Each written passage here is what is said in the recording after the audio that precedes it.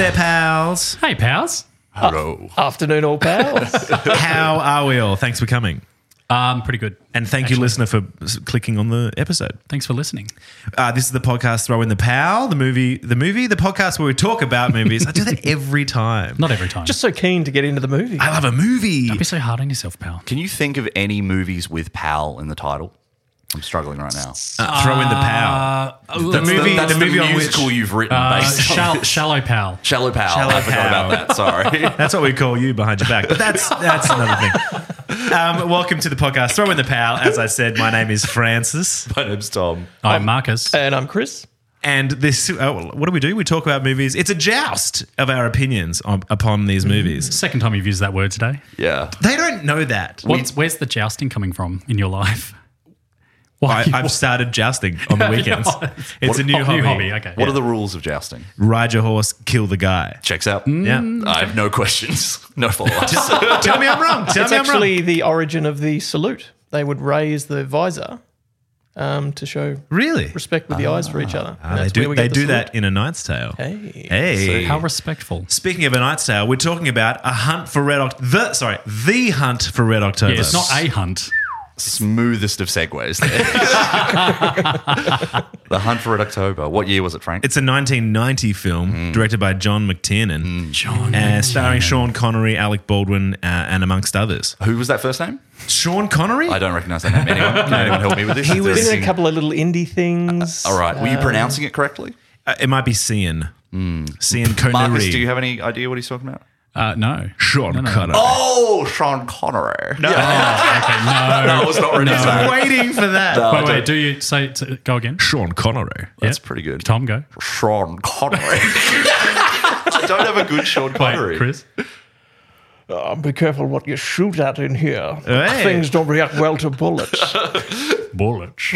That's like Alec Baldwin's impression of It Sean is Connery. a wonderful scene. Such a good moment where you're like, this is why Alec Baldwin's great in 30 Rock, a show I've been rewatching lately. I don't know if I've mentioned it. I also have. And it shows he's got a good sort of comic ability and like chameleonic voice. He's very funny when he does that. And it's funny that the movie breaks with the idea of any of them actually being Russian pretty early. But that's the scene that solidifies it when it's like, I'm doing an impression of a Russian man and it's very Scottish. That's just what this guy sounds like. Oh, God. All right, before we unpack that, should we give some scores? Well, we rate these movies out of 11, generally speaking. And why is that, Thomas? It's the number of turtlenecks I bought online after seeing Alec Baldwin in one of this movie. I'm wearing one right now. He looked great in that turtleneck. Didn't he? Yeah. He looks great all through the 90s. What a man. A very attractive man. They make that a bit in, I swear I won't bring up 30 Rock nonstop, but they make the reference to how attractive he was in the 90s a constant bit of that movie. Like, It's when they have the HD camera and they show everyone HD and Alec Baldwin. It's a scene from this movie. Yes, that's true. And When he they do stands the in front of the throwback. camera, but it's also when they talk about how attractive John Hamm is, who's Liz Lemon's boyfriend for a few episodes. And Alec Baldwin's like, you don't understand, Lemon, being that attractive. And she's like, Jack, you're fine. And he's like, I want to show you a photo of me from 1990. And she's like, oh my God. He's so attractive. And you look great in your turtleneck. Thank you very to much. bring it round. Complete with chain. For those that are familiar, that picture of The Rock Yeah, where he it's has a with bum the- bag. yeah, and the Exactly chain. what I picked. I saw myself in the mirror and I was like, oh my God. But you're doing the tan white person version. Like you got it's light brown, gold chain. Anyway, it's great. So hands up who liked The Hunt for Red October. We have two hands up. No. 3. Oh my God. Get your fucking hands Oh up. my gosh. So I'm left alone to flounder in the ocean. Wow. Well, I'll go quickly. I'll give it a score, shall I? Yeah, go. 4.4. Very specific. Not a great film for me. Didn't have a great time. I spoke with a friend of mine yesterday, actually, and Frank, you spoke with him as well, and he is so angry about not only the ratings out of 11, but the decimals. He's like, you guys are fucking ridiculous. And I'm like, we're going to keep doing I don't want to say that's why I did it, but Kelly, that's why I did it. Yes. Get out of here. All right. Hands up who liked it, you guys, all three of you. Give me some scores. I feel like Chris is going to be the highest, so let's start with Marcus because you were hesitant. I am a 6.2. That's not bad. Very light. That's not bad. It's just over. Yeah, I'd go like a 7.7. Okay. 7.7 specific. And 4.4? Yeah, well, 6.2. Oh. Don't give it a... Fuck it. Let's go at 9.5. Whoa! That's... I'm starting to understand the trend in Chris films. Just starting Something to about understand 90s films Yeah, must have been yeah. my era. maybe Really. boring action. You know, not slandering anything. Funny that was that. And you're just like, you mean shit movies. That's just your opinion, man. It's a valid point. I'd like to look back at the spreadsheet and have a look at Chris's past scores. But if we're looking at action films that just didn't have enough action, I think that's kind of... It's linear, right? It's so great. Could be something to it. When I was watching this, I was like, this must have been cheap to film because it's so many tense scenes of them staring at a sonar and they're just in a cage of metal in their submarine. I was like, this is the most boring action movie of all time. It's like a chess game and I don't even understand the rules. So It was like Explain to 20 me- million. Like it wasn't a very 30 mil. 30 mil. It wasn't a big. It budget made for- 200. Yeah, Did all right. it was Yeah. like the top 6th highest grossing film of the year or something. Maybe just domestically, but it was a Which big year? movie This for when it year? 1990. Not Oh. of this year. That would have been weird. But yeah, it was. It was a big deal when it came out, and it's still. I don't know if you guys have this, but it's like still a bit of a touchstone, even though it's not necessarily as iconic as a lot of other 90s films. I wouldn't say it's a touchdown. I spoke to a few people about, like, what are you doing this week on the pod? And I was like, Hunt for Red October. That's my Sean. I've lost it. And they were like, And who? What? Why? Scene. And I was like, yeah, okay. So no one knew what it was in my circle. If you scream the Hunt for Red October like that at people, I think it's fair enough if their response is who, what, why. Okay. There's a key word for it. Tennis. Tennis. This isn't tennis. Dosh Vidania. We just, Mother Russia. we're all doing our Russian accents, it seems. This is nice. I loved the opening Comrade music. I felt very patriotic. The male chanting, Russian chorus. It's pretty great. There's some good moments in this film. I don't disagree with Frank. That's why I'm a low score. But I'm not as low as I could be. I wanted to see where everyone sort of sat on the table here because I went away from the film going, I wanted more out of it. It was okay, I guess. If you're gonna cover a Tom Clancy like political espionage spy thriller, whatever genre we're sitting in, be smarter than it was, or have more action. Yeah. Do you know what I mean? It's quite a minimally. It just sat in the action middle movie. of both. Of either, It wasn't like a suspense thriller thing where you're like, oh my God, what's going to happen? And these decisions are really important. It was like, careful, there's a submarine coming. Oh, let's dodge the torpedo.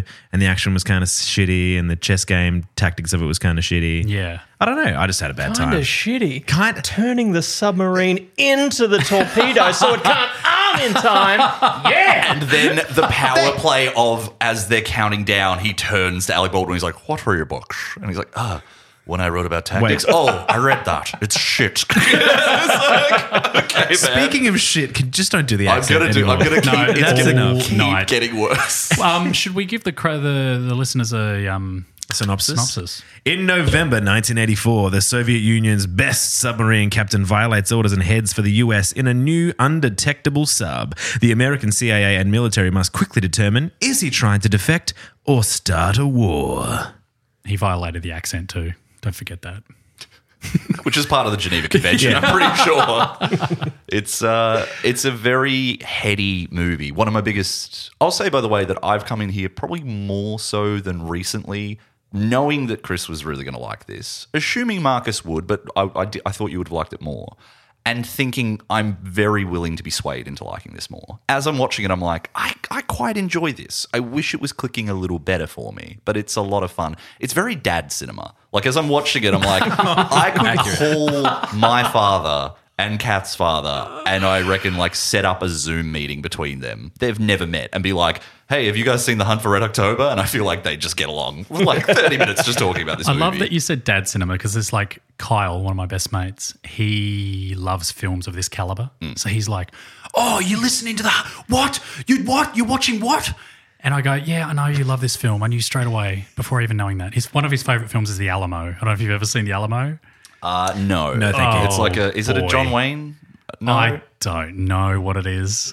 I'm vaguely I've seen aware it. of this film, but I don't know it very But well. dad cinema's perfect. The Alamo's a 1960 film. Yeah. An old Western. It is John Wayne. Yep. I love how your description of Kyle makes him sound like a human Labrador as well. Oh, you're doing what? What's up? Oh, when can I come? Yeah. Which is very Marcus accurate. whacks him on the nose and goes, no, it's you. Outside. And he watched this with me, and I had a good time. Did he give it an 11? Was he like cheering? I reckon he'd be around the 10 mark. Sorry, I just want to go back to the tactic where he turns the submarine into the torpedo. Yeah. Is that based on fact?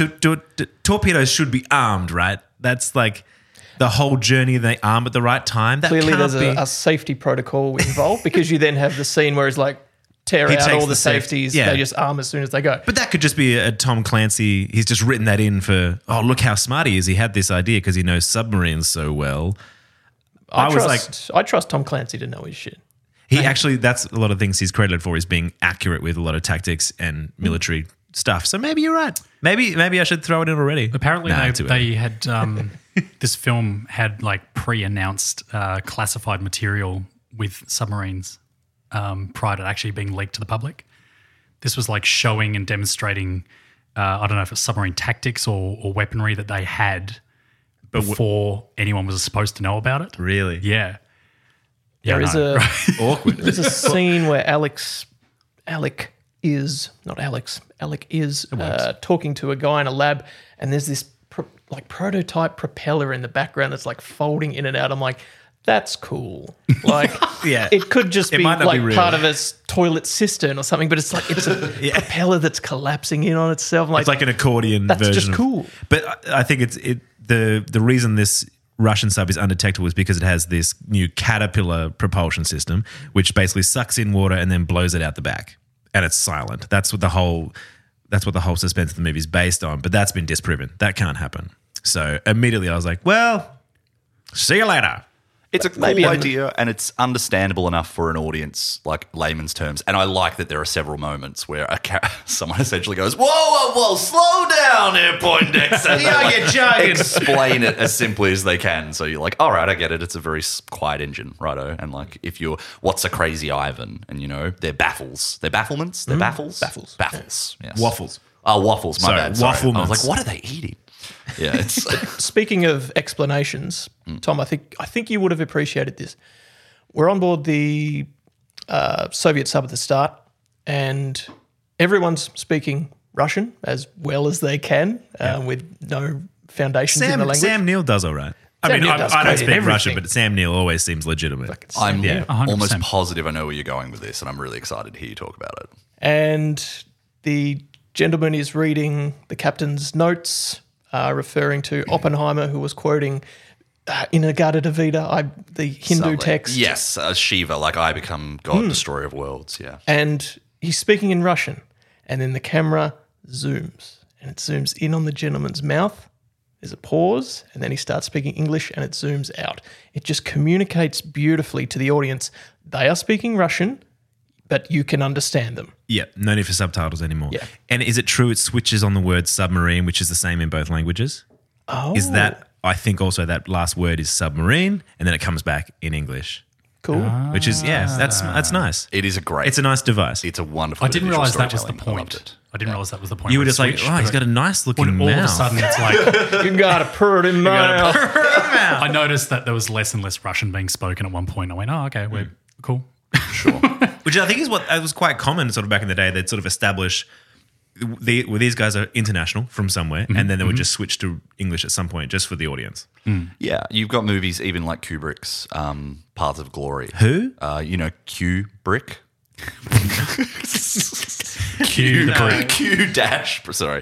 Stanley Kubrick's Paths of Glory, which is like all about the French army and like some deserters who were shot, but it's like Kirk Douglas, and they're all either American or British, and you're just like, they're French, whatever, get over it, and you go with it. Can Kirk Douglas do accents?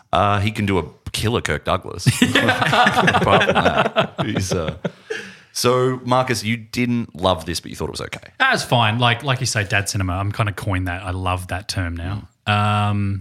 Or popcorn cinema, as we say. But it was fine. Like, as far as submarine movies go, and I can't, like, if you're going to ask me to name them, it was great. The other one I think of is Crimson Tide as submarines, isn't it? Or is that just boats? There's Widowmaker as well. What is it? K-19, which is the Catherine Bigelow one. And then there's Das Boot, which is like a really famous German one. And those are the only ones I can think of that are like big was it movies. Down Periscope with Kelsey Grammer? Oh my God, that is true. That's a real movie. Rob Schneider is in that for some reason. I will believe anything you tell me about that movie, but it does exist. Sounds like a dream cast. The Meg. Megalod. The Meg? Is that about a submarine? There's a submarine. They go under Titanic. There's a submarine in that. Is that what you're going to name? Look, it's fine. I enjoyed it for the most part. I thought Baldwin was a good Jack Ryan. I think if you're going to like coin the Jack Ryan sort of the legacy from there and sort of start off his trajectory, although a bit of a shame he got recast. Well, was it Harrison Ford? Harrison Ford took takes over. the next two. The two movies, and then it goes to Chris Pine. No, Ben Affleck first. Excuse me. Some of All Fears, Same guy. Yeah, basically. Then Chris Pine, and then John Krasinski's now doing the TV show. Yes. Yeah. So there's been 5 actors who've played him. I think Baldwin looks like what you could imagine, it would have Jack been, Ryan would be. It would have been nice to see Alec Baldwin do more action. That's it. And they underutilized expand the character, But they 100%. progress. The whole point is like, just as a comparison to, James Bond's maybe one of the more obvious ones, but then there's Jason Bourne and then there's Jack Reacher. And Jack Ryan has always been like the analyst guy who isn't really action heavy. He's more espionage. He's the intellect. And yet Chris Pine and John Krasinski is like the Bourne version. They're Bourne-ing him. The Jason Bourne. That's not a good word. You got born. You got borned. Get born. But it means killed, so it's like the opposite. Yes. It's like a play on words. Yeah. They're sort of like, oh, look how we can fist fight as well as be really smart. And it's like, nah, he could just be smart. Yeah. Whereas Harrison Ford is, well, Ben Affleck's probably neither. Ben Affleck, The Sum of All Fears is a really weirdly non-action movie that has. Have you guys seen it? That's more espionage thriller, right? And there's like a scene where a nuke goes off, and it's like this powerhouse scene with just this incredible like flattening of this area. But like for the most part, it's just Ben Affleck looking at fax machines, and something comes out, and he goes, "Oh my god!" And then they cut to another scene. Like that's the whole movie. It's very weird. I think the star of a Tom Clancy film is the Tom Clancy writing. And the story, like the story is great. It's a good concept. Maybe they just didn't execute it the way I wanted it. I wanted more action. I wanted just a bit more out of it. I don't know. And Sean Connery just took me way out of it. It's really hard not to. You try to invest, you try to really get into it, and then Sean is just Sean. I mean, watching him now, he's become a parody. Like that accent is just laughable. But that's just how he speaks. But because we've heard it so much and we've seen so many people do impressions of him being ridiculous, like that's what your mother said last night.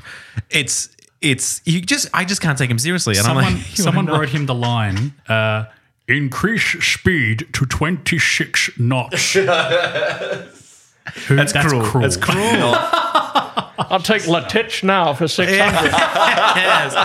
That's Let It Snow. Who is doing it? Is that Daryl Hammond? Who's doing that impression on SNL? Oh my God, it's Daryl.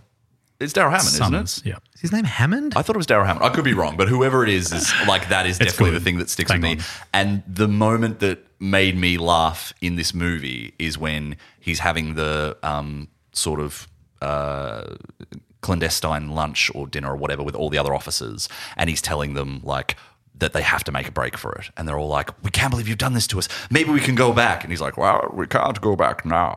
I sent a letter saying I fucked their mothers. So ready for him to say what was in that little letter that was just going to ruin them. So why was Bane in this film? Yeah. I'll expect one of us with the wreckage, brother. Why was there not a mutiny? I think I missed something. There is the scene where it seems like it's going to happen where they evade, which for my money is the best action sequence of the movie, where they evade the first torpedo. And hits the... And it almost hits them and it hits the ice wall or whatever. And they're like... They're really firing at us. He's like, no, they're really hard. It is Bane now. I can't fucking not do Bane. Just don't do the voice. Just speak normally. No, if they singing voice. if they were really firing at us, we'd be dead by now. But you look around the whole crew and they're all like, it's bad logic. Yeah. So it seems like it's coming. And then they just kind of manage to head it off by his gravitas. They all choose to defect? That's it? There is text that he has handpicked all the officers. So they're people that he can trust. With loyalty. And 2, Yeah. how do you get people off a nuclear...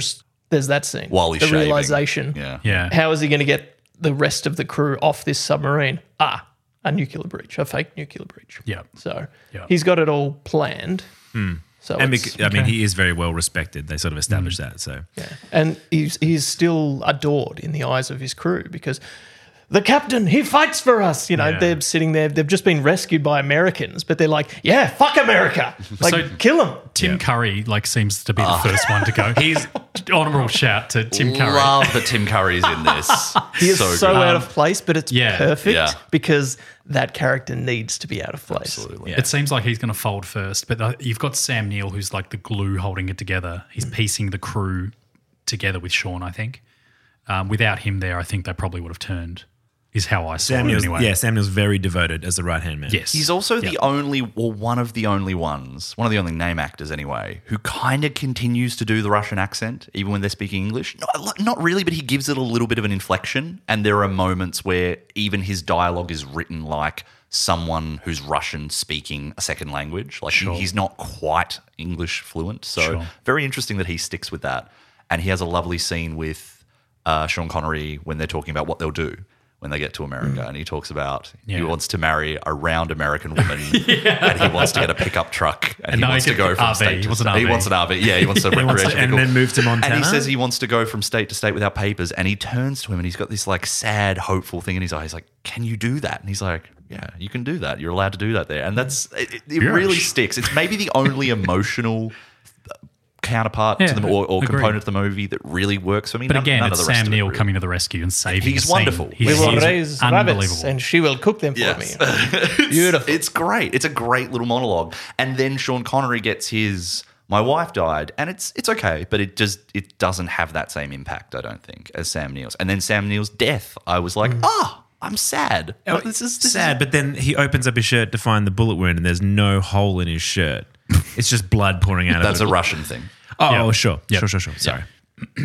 So should we talk about John McTiernan, the director? He directed 2 of the best Die Hard films to date, Yeah, well, that's arguably. So he's come off Die Predator. Hard 3 and Die Hard 4. But again, knowing that, going Die into the film, Hard. I expected more out of this film. I expected a bit more Die Hard-isms. Did he direct Die Hard 2? Yeah. Don't No, sorry. be offensive. I genuinely don't know. I know he No, did he did. one. He One and couldn't. 3. He couldn't do Number 2. 3 is great. Maybe better than 1. Sorry, Frank's talking. No, it's fine. You guys keep going as per tradition. Great. Well, Frank, Yeah. we're sorry. I can't wait to get all the sound bites out of this. Of all of us doing terrible. What else has he directed besides Die Hard? I don't know. He did The Last Action Hero, which is kind of Predator and The Last Action Hero. Oh, Predator. Of course he did Predator. Yeah, that's his second film. Imagine if they got Arnold Schwarzenegger instead of Sean Connery for this. At least it would sound almost Russian. Yeah, it's true. You know, would have been a better choice. Maybe it was written for Arnold. Increase to 30 knots. He would have swum out of the sub and grabbed that torpedo. Yeah, it's true. But these scenes of tension didn't quite do it for you. The It was tense okay. I've weird flex. I've been in a sub. I don't know if any of you guys have. helicopters, Humble brag. submarines. What do you mean? Because my dad used to work for Boeing. He used to That's a plane company. So do Your Boeing dad was submarines. did he Very crash? submarines. Did he crash the plane? Okay, educate yourself, pal. Okay, sorry. Yeah. But he used to do the. I believe it's pronounced boing as well. Anyway, go on. That was the cheapest joke I've ever heard. It's acceptable.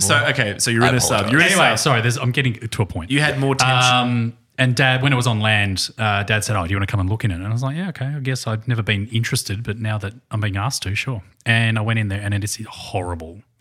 It is horrendous how tight and claustrophobic it is. I didn't feel comfortable at all, and I don't know if have you ever seen the Not bunks? to brag, but I've been on one too. Oh, good. Okay. Good. That's what I was waiting for. You're agreeing, and I was like, you dropped off. confidently. It's horrible, isn't it, Chris? It is. It's amazing. And they even, I can't remember what make or model of submarine this was, but they had bunk beds and the bottom bunk was always known as the dead man's bunk Yep. because on the floor is filled with batteries and they would leak gases, and people on the bottom bunk would die a lot. Oh my God. So, yeah, I call that bunk. the conditions, the tightness, the claustrophobic feel of this. If you're in middle bunk, your nose is touching the bunk above you. And when you're can laying you there. imagine It's like horrible. the artificial oxygen, not seeing sunlight? It's a body shelf. You'd have more room shelf. in a drawer in the morgue. Yeah, well, I used to live at a morgue, so Yeah, not to brag. Very spacious. That's a weird flex. Anyway, my point is, when you watch a submarine film, I want to feel that in the film. I want to feel that it's a claustrophobic, horrible place to be in. I just didn't feel much around a lot the of it film. is spent sort of on the command decks, so there's a little Yeah. more space there rather Yeah. than out in the I suppose so. I don't know. Maybe it's a sign of the times. Like the 90s didn't really do that with films. But I feel like they're also trying to, like, going back to the reason why is Sean Connery defecting to America. Like, America's this great savior land, and like Sam Neill's character wants to travel without papers. Oh, isn't America amazing? And they want to sell the military dream as well. Like similar to Top Gun, because that increased aviation, Air Force sign-ups, whatever you want to call it. They wanted this film to do the same for the Navy. So they obviously would have been like, let's make submarines look cool. You can't make them disgusting and death pills. Sure. So No, it's fair enough. I agree. I think there's like a military fantasy going on here. And I think the distinction they make between the aesthetics on the two different boats is really cool. Like the lighting colour. lighting Yeah. is fantastic whenever you're on the different ones, and that's how you know where you are. that's what you do if you were doing this as a stage play. You keep the set the same, but change the lighting and be like, now we are Russian. What? What? What? What was your Russian accent? Yeah, go again. You gave yourself an in on accents. Now we are Russian. Is that what I said? Well, you should slow down then. Anyway, That was, I mean, I've heard worse. Nah, it was all right. yeah, it was in okay. this film. Just like this film. It was all So right. John McTiernan Possible. directed, so he did Predator, Die Hard, then The Hunt for Red October, and then he hasn't done anything since 2003. He because he went to peaked. I can't do any better than this. he went to jail. Then Die Hard 3. What? 100%. He went to jail. Oh, really? Yes. Oh, what for? He hired a private investigator to illegally wiretap some phones of people that he worked with, and then he lied to the FBI about it, and he was incarcerated. So, For how long? like a couple years, I want to say. This sounds like a Tom Clancy Yeah. novel. It's inside. Yeah. And- Yeah. Yeah. Did you get top Method bunk or him? directing? Is that a thing? Yeah, he's just going guerrilla style. That's it. I was out of the yard Soulmates. benching one day, as you do. Tom, how much do you bench? 5. Yeah. Anyway, That's good. I don't know what benching is. Wait, so John McTiernan is in jail right now. That's why he's not He's directing. no longer in jail, but he What was a in loss. jail. That just sounds like an excuse. Yeah, you're right. It's kind of like when you hear that there are these directors who have died. It's like, oh, weak. Go on, make another one. It means you've got no ideas. Exactly. No, obviously sad when people die. Yes, it is. Sorry, that was horrible. Tell me It's your. obviously sad when joke. people die. That's my hot take. That's groundbreaking. What's your favorite Tom Clancy video game? Video game? Yeah. Because weirdly, Ooh, Tom he's- Clancy inspires obviously A lot. Yeah, well, he's Splinter Cell, SOCOM, The US Division, Navy SEALs? Legend of Rainbow Zelda. Six. Yeah, I believe that's him. Or isn't just it? Super Ghost Mario, Recon. isn't it, Ghost as Recon. well? I kind of have to go. Yeah, I think I'd have to go Super Kart. Mario Kart. Yeah. How does that song go from Mario Kart? Frank? Super Mario Kart, drive my kart really fast around the track. Rainbow Road, Rainbow Road, Rainbow Road. That's spot on. That's what happens when you get the star. And a 5, 6, 7, 8. Splinter Cell is the one that I think Oh, of. of course. And like Yeah, yeah. you get Michael Ironside as the voice of what's his name in Splinter So Cell? he would have been great in a submarine He film. kind of would have been fantastic. Oh, my But let's God. just talk about how good the cast is in general. You got Alec Baldwin and you got Sean Connery at the front. You got Yep. Courtney B. Vance as Jonesy, who's Yep. excellent. You got Scott Glenn as Yep. the head of the Dallas, right? And you've The got American the side. American side. Stellan Skarsgård. Stellan Skarsgård, who's in it for like 3 minutes I know. to just basically be like, this is bullshit, and then like chase after I love that the man, submarine and then honestly. show up right at the end Yeah. just to fuck the day up. So funny.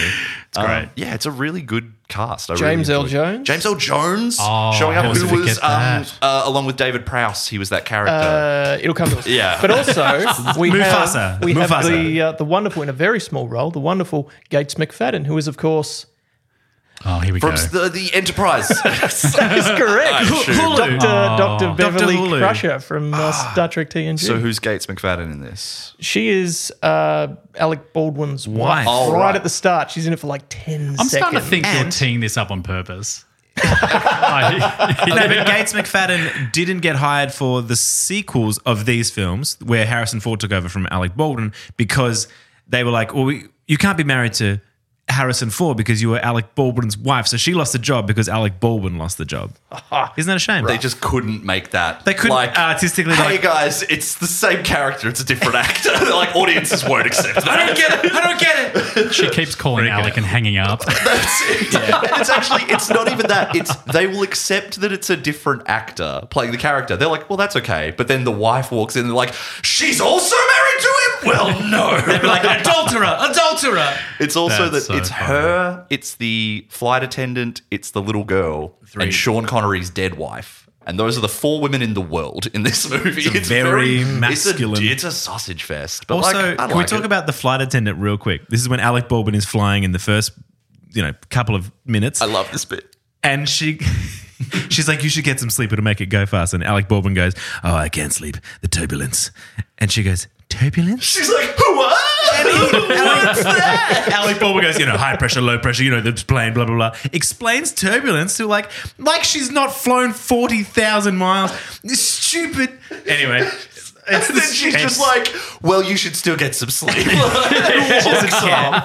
Fuck, that's funny. Because it's not. It's obviously meant to be like, look, Alec Baldwin is smart. That's what you're learning it's there. not isn't well it? thought out. He's scene. smart, but he's also a nervous flyer because he survived a chopper crash in the Med, and then later in the film, he has to get on a chopper. Yes, and I then know. at the end of the film, He he's can- sleeping I- on the plane. I know. Beautiful. Nah, just like Beautiful. fine. It's a bit. It's fine. No, I 100%. And like, even though What do you? as it was 100% what? as You it just was- said I 100%. I 100% agree with Chris. Okay, because you need to finish that sentence. Fucking hell! Even though as it was happening, I was enjoying the sort of subtext.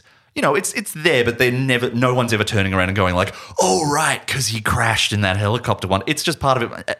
8 immediately, 8 out of 11. I like this a little bit more because I think it's so well laid out. And next to him on the plane is the teddy is bear. a big Russian bear. Yes. And Jesus. one of the weirdest scenes for shot construction or shot setup in the movie is when him and James Earl Jones meet, and James Earl Jones sits down on the couch across from him, and the camera establishes them with a 2-shot, and then it starts doing like a steady push in on each. It's of like a them. Ken Burns. A very dramatic push in, pulling in. right? Yeah. And during the push in, what are they discussing? He's like, oh, my daughter wants a little brother for Charles or Stanley, whatever. I think it's Stanley. Wants a little brother for Stanley. A real slow push in on James Earl Jones. Who's Stanley? Back to Alec Baldwin. Still panning in. Her teddy bear.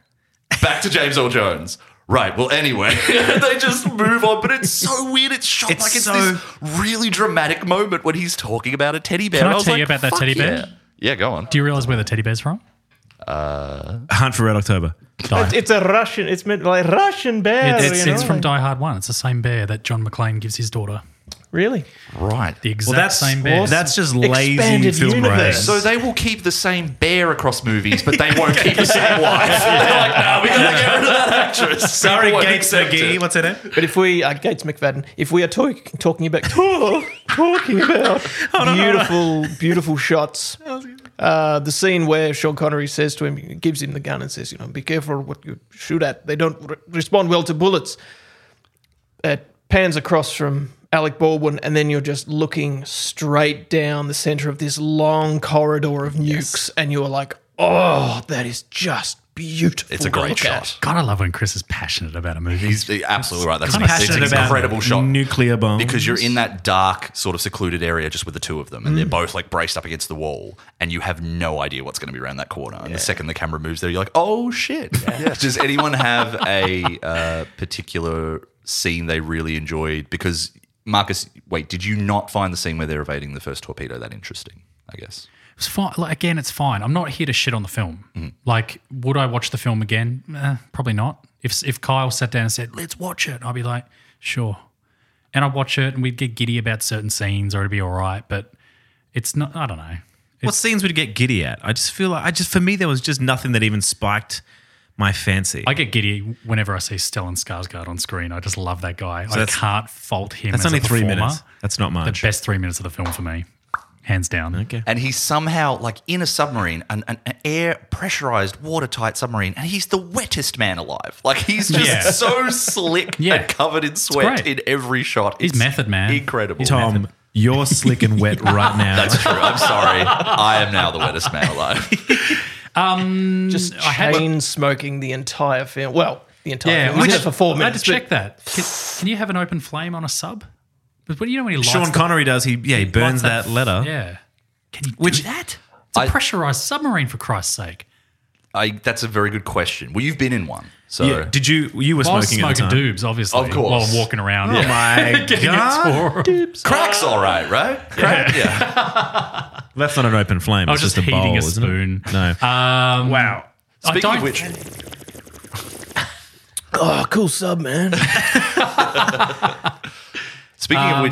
before he burns smoking- that letter, Sorry, smoking is allowed on submarine. Or was. Is it? It's been banned, but it can physically happen safely. that's interesting. So where does the smoke? Tell me about the smoke. Well, they have ventilation, and like No, go It's- on. you- I'm well, interested. I'm genuine because to me it doesn't make sense. they have vents that somehow go up to the top. Okay. Or some, like, I don't know how it works, but they have ventilation systems. You blow it into the face of the guy on the dead man bunk, and he just has to take everyone's cigarette Also, smoke. did How he died. How did he kill that guy? How did Yes, Sean I was Connery? literally about to talk about that. Yeah. So he pushes him, and it's like I think he pulls his neck down onto the I corner think of the he table. $1 million babied him, right? Oh my god, that's a horrible As in accurate term, but yeah, that's kind of what happened. Yeah. You mean breaks his neck on the edge of the table Yeah, for I think this? that's what he does. It's so quick. And then instead of like saying something maybe just comforting or peaceful in the guy's final minutes, is just like, where I'm going, you can't follow. It's like, just imagine looking up at that as you're dying. That was nightmare fuel. And then to find out that somewhere is Montana. That is a letdown. That is a letdown. Which is a shame because I've heard Maine's really nice. Yeah. It is. What's the best feature, Frank? They got this beautiful lighthouse. We should go there. But it's 90s action films. There is these little character moments, like at the start, Alex talking about, like fishing, and then at the ends, the two of them up the top of the boat. Alex like, oh, I grew up around here, and Connery's like, oh, I like to fish, and just little character moments like that.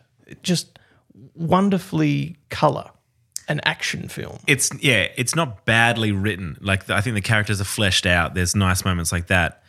My problem is not with the characterization or the script by any means. I just feel like it's a lackluster film in terms of suspense and action, which is what it's marketed as. To drop Alec Baldwin onto the submarine, you don't find that scene compelling? Yeah, I love that scene. I thought that was incredible. That's what I gave it most of my 4.4 from. It's kind of them evading the first torpedo, because I have to the most effective thing about them evading the first torpedo is before they send it after them, it's them just doing that run through that sort of trench, and they're really playing up the drama in the room. And they're like, well, we're going too fast. We're not going to be able to do this. And every time it cuts to a shot of the submarine in the water, it's just like, they're just moving so slow. You're like, I mean, I get that it's fast for that thing. The second you add something relative to it that's pursuing it, and you know that they're just going to evade it and get away, I think that scene's great. And yeah, I think the scene where they helicopter in Alec Baldwin's really, really fantastic. I think two things. That scene where he jumps out of the helicopter in that harness and has to get, it really speaks to his character. Jack Ryan is, like you said, an analyst, not a field agent, not brave, not an action man, but he'll do it. He's brave enough. He's like, yeah, well, I've got to do it. Yeah, he's committed. Like Rick He trained Moranis as a out of Marine, Ghostbusters, right? He trained as a Marine, sure. Yeah, But- and was injured in the chopper crash. Well- and then did his 4th year from the hospital bed in traction. But he doesn't like flying. He obviously isn't having a good time. Would you if you survived Of course the chopper not. crash? Of course not. He's field trained. Yes. But I would. Yeah. It speaks to.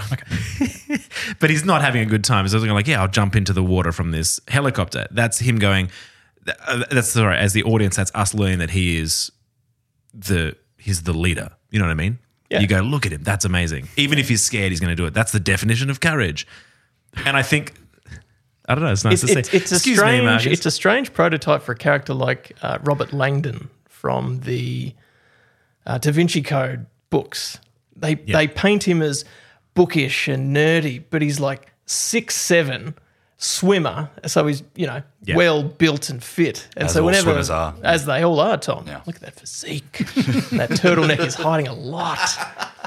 A lot of secrets.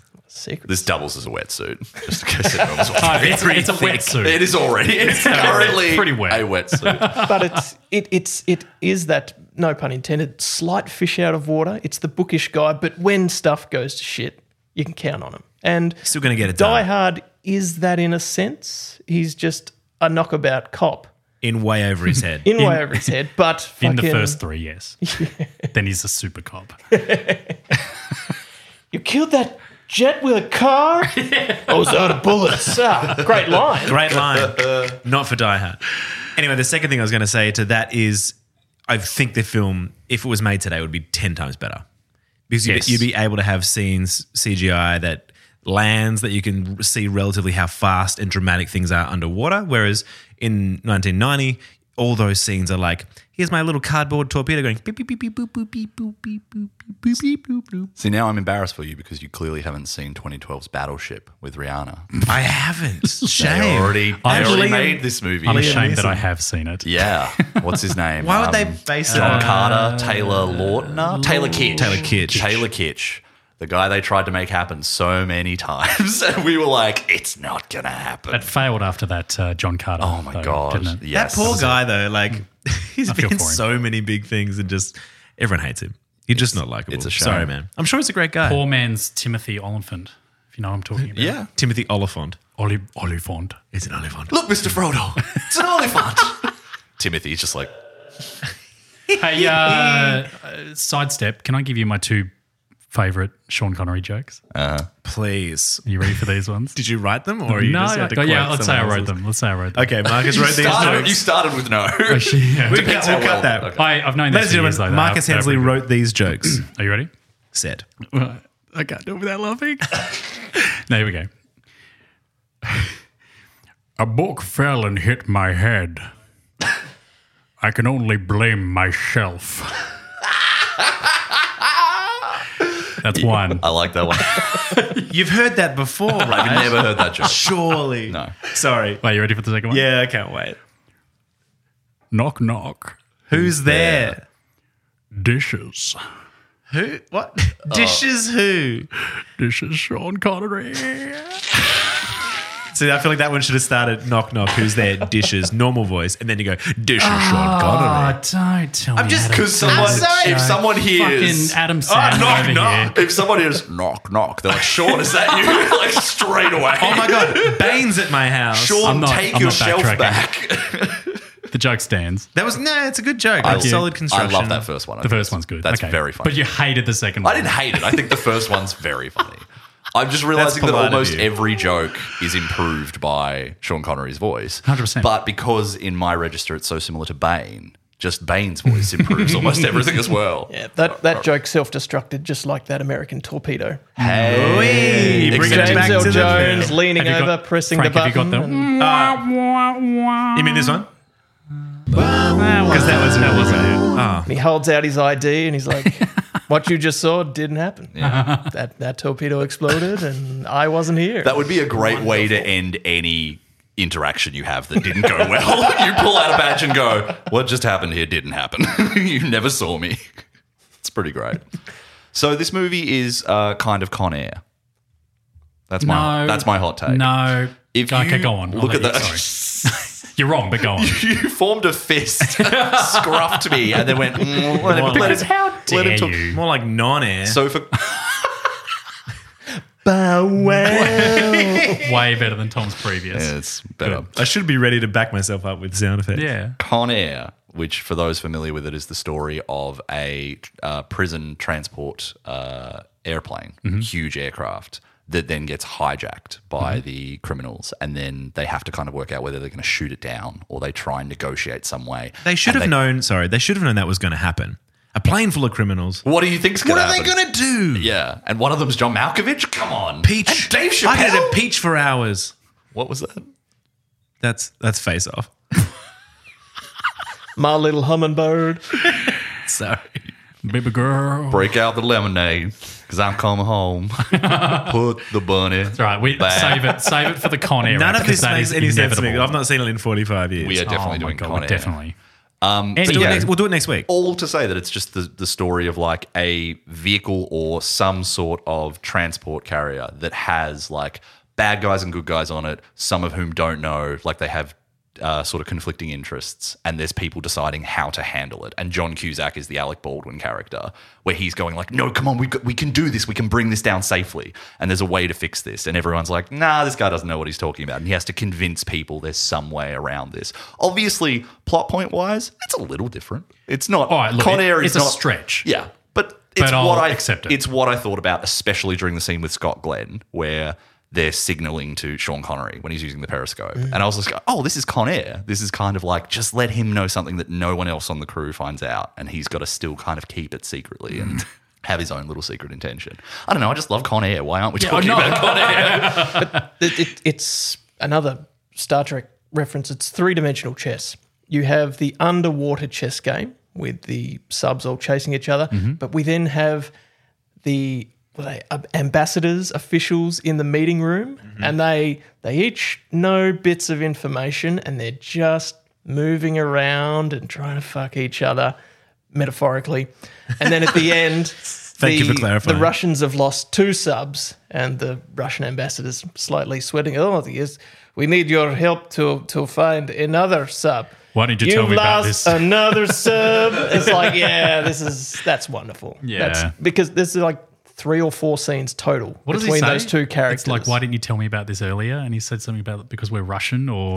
Well, he's like, my position dictates that sometimes they don't tell me everything, basically. He's just like, I don't fucking know either. You know? He's just mad. Your Sean Connery's getting better. Thank you. That was my Sean Good. Connery, Wait. yes. But yeah, I think the Cold War aspect, which we haven't talked about that much, but like the fact that this is 1990, the Cold War is largely fizzling at this point, you know, and they talk. It's not over at this point. Yeah, it is. I mean, like the Berlin Wall has come down by now, I believe, and that was like the late 80s. And there's basically a degree to which things are sort of resolving themselves, but still America is comfortable with Russia being the villains. Like this is still so pre 9/11 that Russia are the bad guys, you know, and it's like in every 90s film ever. Yes. And 10, 15 years later, it's like, oh, no, Muslims now, you know, but it's kind of an interesting throwback in that regard. And looking at a bit of compassion, I suppose, on that front, like America coming out of this in the early 90s and going like, some of them Russian fucks aren't that bad. Like, look at them, especially if you cast Sean Connery and Sam Neill, it's easier to sympathize. I can't wait till villains are white guys in turtlenecks with gold chains around their neck. Your time's coming. In pal. real life, that's already the case. Immediately are the villain. Society's enemy. Yes. I am like every episode of Succession is just a guy who looks like me, just being a fuckhead. So You wish. Oh, shit. It's interesting, though, they didn't cast any Russians because it's like, hey, Russians are okay, but not actual Russian actors. is no one in this Russian? I mean, I feel like Oh, you can tell that some of the crew are. For yes. Sure. I think the dark-haired guy who's always a bit like skeptical, and Sean Connery at some point's like, "You're relieved." It's getting worse. And there's even the negotiator, I believe, or the diplomat. I think he has to be Russian, right? I feel like I've seen that guy in other things, but you know, I'm just talking out my ass here. I don't really. No, know. there's literally 8 guys that look like Putin. Yes. Like he's like the foundations of a Russian man. And old mate was Putin. Like that was his name, the foreign guy that Sean Connery kills. His the name, guy. they keep referring to him and calling him Putin. And I I'm like, was oh my God. surely that's not Oh. Vladimir. It's not meant to be Vladimir Putin, but it is. Historically accurate. That's what happened to him. And then he rose from the again. dead. atop a bear, shirtless. When they're pulling him out in the body bag, the clear body bag, and Sean's just like, don't ask. Yeah. Basically. And they need a political officer on board. Like, No, we don't. That's such an interesting insight into the mindset. And also the little moment where he's like, Tim Curry, give me the missile launch key. And he's like, no, because then you have both of them and you can just kill everyone. And then everyone just goes, I guess we'll just give him both the keys then. It's like, wow, he just has command of this entire ship. Yeah. Powerful man. And then Sean Connery's like, I'm mad at you for what you said. And Tim Curry's like, I'm so sorry. And he walks like he powers him out of that. By the way, I forgot to mention that part of this movie that's not that important. It's a plot point that kind of comes and you're like, oh, yeah, sure, I guess. But the bit with the cook or the chef being the sort of saboteur at the Goddamn cook. Goddamn cook. And then he's, sort of pulled out or he's destroyed part of the caterpillar, and then at the end he's trying to detonate the ship. Have you guys seen Kiss Kiss Bang Bang? Yes. This movie was spoiled for me by Kiss Kiss Bang Bang because there's a scene in that where Robert Downey Jr. is talking about how they're laying a lot of foreshadowing in the movie, and he's like, and he's the narrator of that. And he's like, oh fuck, I hate when movies do this. I'm sorry we're doing this. It's kind of like that shot of the chef from Hunt of Red October. It's kind of just like that. And I'm like, what does that mean? And the second there's a shot of the cook in this, I'm like, oh fuck, well he did it. So thanks, Robert Downey Jr. Appreciate that, man. That's funny. But yeah, Strangely, like you say, this is Con Air. This is some sort of primordial version of a Marvel film because there are little quips every now and again just to relieve some tension. I'm like, that is the Marvel formula in some sort of basic state in the 90s. It's like that worked then. It still works now. Yeah, I agree. That's true. Yeah, Joss Whedon has seen this and going, there it is. I think the formula's there. It's a more like deliberately paced movie, but I agree. I think it's kind of got that structure to it and characters that you find endearing and take the situation seriously, but then have moments of levity that break it up. And you see it again in Die Hard. John McClane's feet are all cut up. He's limping through a hallway. Come out to the coast. We'll have a few laughs. It just lightens the mood. And you're like, I'm having a fucking great time. Yeah. Brings it back to the real world because, like, then not everyone's this self-serious, like, I'm going to kill a bad guy today. They're always like, what are we doing here? This is outrageous. It's nice to see. The absurdity of it that gets heightened that I started to, as much as I was quite enjoying the movie in general, the last 20 minutes of it, I really enjoyed when the Americans go over to the Russian sub. They start getting attacked. And Sean Connery's just like, right, you're all my crew now. And it's like, sure. And everyone just starts working together. And then they're like, who here speaks English? I don't know. That guy. All right, fine. It's just like there's no rules anymore as to who's Russian and who's... It just works. It's fine. And I do like that kind of teaming up. Even the standoff they have when they first get on the boat and they give Alec Baldwin the cigarette is really a nice tense moment that I didn't realise was going to land as well for me as it did. But once these two were across from each other, I was like, yeah, this is good. This is powerful shit. Alec is laughing at the joke that they've made about the captain being a cowboy and, you speak Rusky. He's like, it's good to understand your enemies. And he says in English, I agree. Yeah. And it's like, you've both done it. Nice. No, that is a nice moment. I'll give you that one. I think in comparison to other 90s action films, this just wasn't the same for me. Maybe that's it. Yeah. I just wanted more. You had high expectations or high standards. I just want more explosions, more hand-to-hand combat. It's not a propulsive film. No. It's got its moments. Not at all. Yeah. But I was admiring how little hand-holding it did, which I know is a thing that you hate, Chris and Marcus, to some extent, when movies come in and go like, right, we're going to spend the next 10 minutes explaining this to you. And this movie doesn't really. Like, it does have those moments where a character will say something about the steering systems or whatever, the technical stuff, and they'll just explain it more simply. But there are whole sequences where I'm like, I've just got to kind of keep up with this movie and just know that it's going to get explained, the navigational stuff, the actual intrigue, it's all going to come out eventually. Yeah, you see a lot of plot points, like foreshadowing, basically. I'm sorry to interrupt, but like that's what will happen. You'll get a point that lands in the first act, second act, and then the third act, it all sort of comes up and gets tied together and you go, yeah. It's nice to see. Some of the sonar stuff was a bit much, I think. Like, we know what sonar is, right? I feel like they spent a big portion of the scene talking about sonar. But a lot of that technology was pretty, not sonar, but the being able to identify different ships and different sounds if they're, all of that tech is new. Sure. Like speeding up sound, slowing them down to analyze them is very new. So for the time, like, I think it was, most people knew that the beep, beep, circular sonar and like, there's a dot over here, but this is the next level. Sure. And that is 33 years ago. Like, they'd have some pretty cool stuff on board these days. Sonar 2.0. The fact that they actually call that ping sound just a ping is very delightful to me. It's like, just send one ping. Marcelli, give me that ping. It's great. Yeah. It's great. Well, what else would you call it? I guess a biddly-bop, biddly-bop, biddly-bop. Imagine if that's the signal back to the boat, just show that you got his too many pings. Can you hear the walla walla bing bang? Chang, chang, changity, chang, shabop. That's the way it should be. Yeah, I guess what I'm going to say to wrap it up is just, I'm so glad we're all here together, boys. Yeah. That's cute. You're lactating too. I am. The Thank sweat's you. moved from your armpits to your nipples. It has. It starts at the nipples You and must moves have up to really the enjoyed it. armpits, actually. It's weirdly defying gravity. Okay. Yeah, we're having the hunt for pals in October. Actually, No. yeah. Just one more thing, actually. I had. Go on. Oh, I mean, I don't know. No, you it feels silly now. I can't wait to hear it. Just do it. Okay. What do you guys think is the best thing about? I had nothing. I've got one. Who's the MVP for everyone?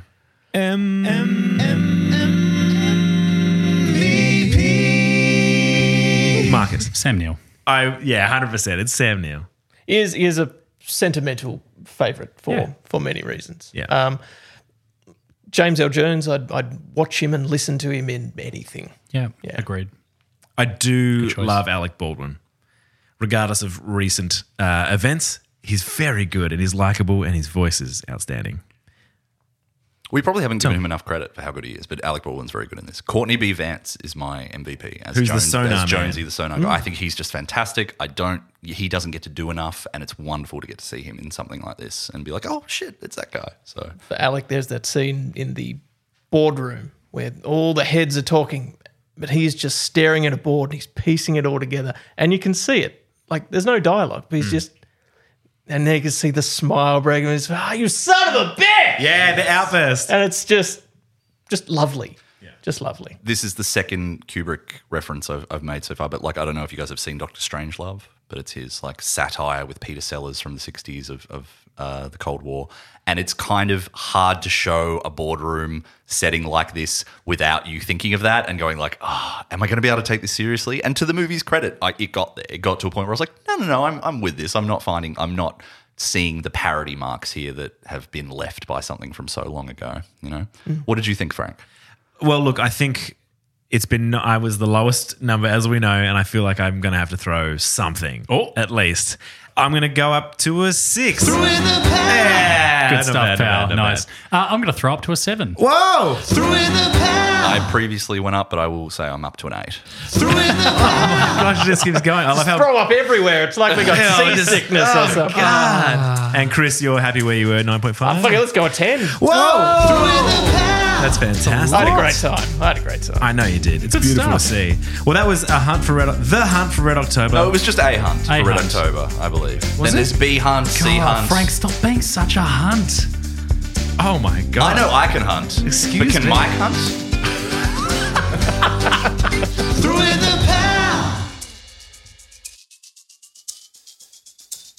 Thanks for listening, pals. This was The Hunt for Red October. The show was produced by me And me. And me. and Sean Connery. No, Sean Connery. Myself. I can only blame the podcast. That is a lovely voice. That's what your mother said last night.